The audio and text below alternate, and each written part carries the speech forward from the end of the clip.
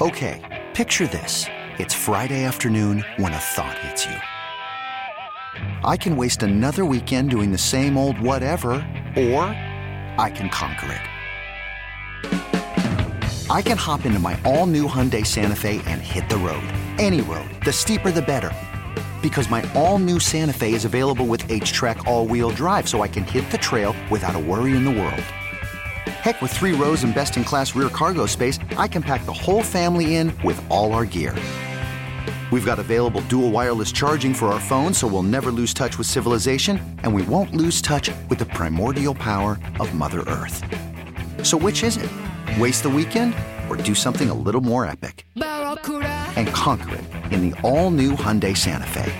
Visit HyundaiUSA.com or call 562-314-4603 for more details. Hyundai, there's joy in every journey. Back here at the Big Show, Ordway Buckley filling in for Michael here today. Cedric Maxwell, our buddy, who spent the time, I would think, down there in Charlotte, probably doing NASCAR talk over the last couple of weeks. But I did notice him on television last night. Had the fine suit out there talking some Celtic hoops, so we figured we'd check in with him. Max, how you doing? I'm doing fine, gentlemen. How are you guys doing today? Doing What's up, great. Max? Good. Saw your guy Chief the other night. Looked great. All right. Things were good. Everything was terrific with him. Yeah, I'm happy that he is, in the fold right now. And like he said, he wants to get back in radio broadcasting and television. Can you help him, Glenn? Yes. Okay. Yeah. Good. I can replace you and then just throw him in there with your permission. God bless you. See how that works out for you. How about the Max and Robert show? I'll tell you what, there are stories there. There are stories between those two, man. Hey, Wow. That would be more for like Satellite radio. Yeah, satellite radio. Yeah, that's not working here. All right, it looks like the band's all coming back together here. KG looks like he's ready to come back. It's probably going to be a 3-year deal, but you know how that works. He's probably going to be here for a couple. It matches up with the money. And Doc is talking very confidently now, like Ray Allen is going to be here. Good move? I think very good move. If you consider what happened over the last year, the team was very close to winning it, maybe even winning it all. You're talking about some health problems that you had last year, and consider you played Miami without Avery Bradley. You did not have much of a bench, and you took them to 7 games, and with the possibility of beating the now world champions, I think it's good. And now you have the infusion of Bradley coming back, maybe Jeff Green coming back. I think it's a good situation with your 2 rookies. What's the best case scenario for this team next season? Assuming Ray comes back, Garnett, the rookies that they mesh with the veterans, a healthy Bradley, a healthy Green, a healthy Bradley. What do you think? Best case scenario is winning a championship. You think they can get by Miami? If you're saying that, yeah, I think they have enough to beat Miami. I mean, if you look at it this year, you did not think that, and then you played them, and you played them so well. The one team that Miami, I still think that they have a little bit of fear about would be the Boston Celtics, because they're an experienced team, bringing back the band, and you add some youth, and I think that's going to be another thing. Wait a minute, Max. You say there's some fear in Miami of the Celtics under that scenario? Oh, absolutely. And see, I don't see it because, A, they've beaten them twice now in a row, and B, LeBron can never again be painted as that player who can't win the big game. He's a defending NBA champion now. I think that team is going to be even deadlier next year. Well, I think that if you look at it, teams that normally win the championship normally have a hiccup, and that's a case scenario almost in every sport. The Boston Celtics during my era never repeated because we always had a hiccup. Mm-hmm. And I think the same thing with Miami. They'll be hungry. They'll want to win. But a lot of things fell in their place in a really good way. They did not have to face Chicago. I think would have been a tough foe for them. And I think that they played the Celtics, a team that was not as healthy, that took them to 7 games. So I still think the best case scenario, if you're asking me, would be winning a championship. The only thing I would disagree with in that picture you just painted is that I think Miami's hiccup, if it has one next year, will be in the NBA Finals, not in the Eastern Conference Finals. Well, and that's where you and I can disagree on that. I think that if you look at Miami the way they were, and I remember the Celtics winning the championship, and then turned around a couple of years later or a year later and getting swept out. So I think sometimes you'll have envy, jealousy, guys not playing well together. Anything could possibly happen. And remember this, not only that, but you're talking about injuries. So one of their guys goes down, and they're toast. So I don't think that if the Celtics are healthy, I think that they can win a championship. Well, one of their guys went down. They still beat the Celtics. Bosh. Yeah. Well, Bosh went down, but at the same time, you did not have Bradley. Mm-hmm. If you want to say that, you did not have Jeff Green. You did not have a bench. You got. I'm not sure you would have beat. I'm not sure they would have beaten the Celtics if Bosh stayed out for the entire series. Buck, him coming back changed that series. Oh yeah, it absolutely did. And on top of that, let me have a little fun with Max. Will you please have a little fun here? Found some flaws in your argument. That's all, Buck. Just wanted to. You look at the bench for both teams, and you would think that the Boston Celtics in the last game, that they would have got more than 2 points from their bench. Yeah. And those 2 points came from Ryan Hollins. I mean, are you kidding me? So I think the Celtics do have a case where they're looking at it, and that's why I think Danny is looking at this.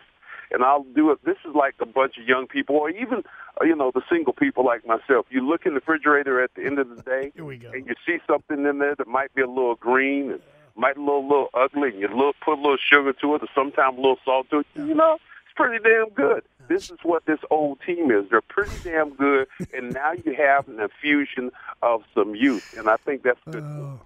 So you think when you get married, you're not going to see that green thing in the refrigerator anymore, Max? I'm hoping not. I'm hoping that green thing is cleaned out by then. There'll be green cleaned out of it. It'll be green elsewhere. Yeah. If you have a missus, I'm thinking, Glenn, that that should be taken care of. I know the lovely Sarah. I know she keeps. There's nothing green in your refrigerator other than Jell-O shots. Oh, it's because I'm too fat. I eat it all, so there's nothing. There's nothing left over. There's nothing that goes beyond the expiration date. All right. When you look at, we're now in year 6 of a 3-year program, which is hard to believe. Yeah. And looking at this Ray Allen coming back, the Celtics can offer him virtually more money than any other team out there, and yet the $6 million really is important to them because it's one of their own players. I look at other guys out there, and I think we've got a lot of calls here today of, what about O.J. Mayo? What about this guy? What about that guy? And I'm looking at a Sheik with Chicago. Houston signs him to a 3-year offer sheet at almost $25 million. It's $8 million a year for 3 years. When you look at the money that's out there, it really is. I think a big part of this is they can't get somebody better at that role for less money than Ray Allen right now. Oh, I totally agree. I think that it's almost a no-brainer to me if you're Ray. Because, one, you're very comfortable in this situation.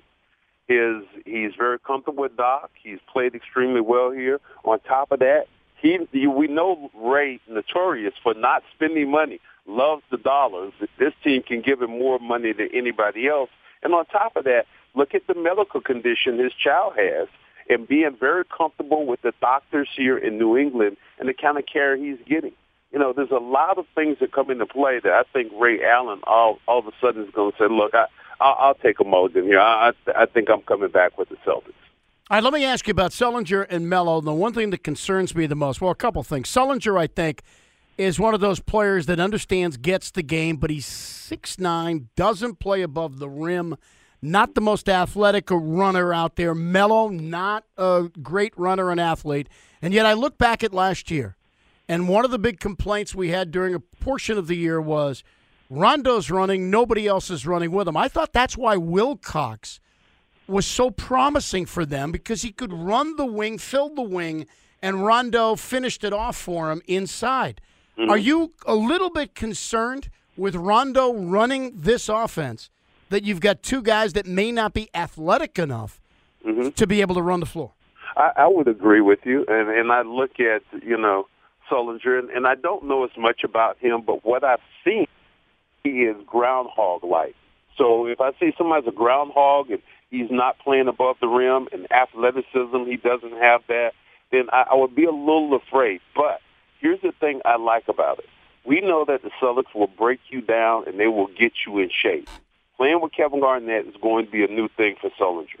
I think he'll come in. He understands the game. He knows how to play the game.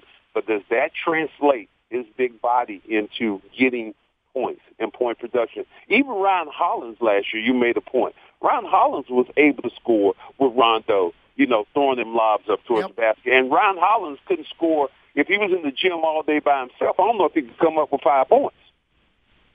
Well, it's a good point. The thing about Sullinger is a lot like Big Baby, don't you think? I mean, but not as athletic. No. That's the thing. Not as athletic. See, that's the one thing that worries me, Max. When you look at the league and you see how athletic the league has gotten over the last 4 years, it's changed an awful lot.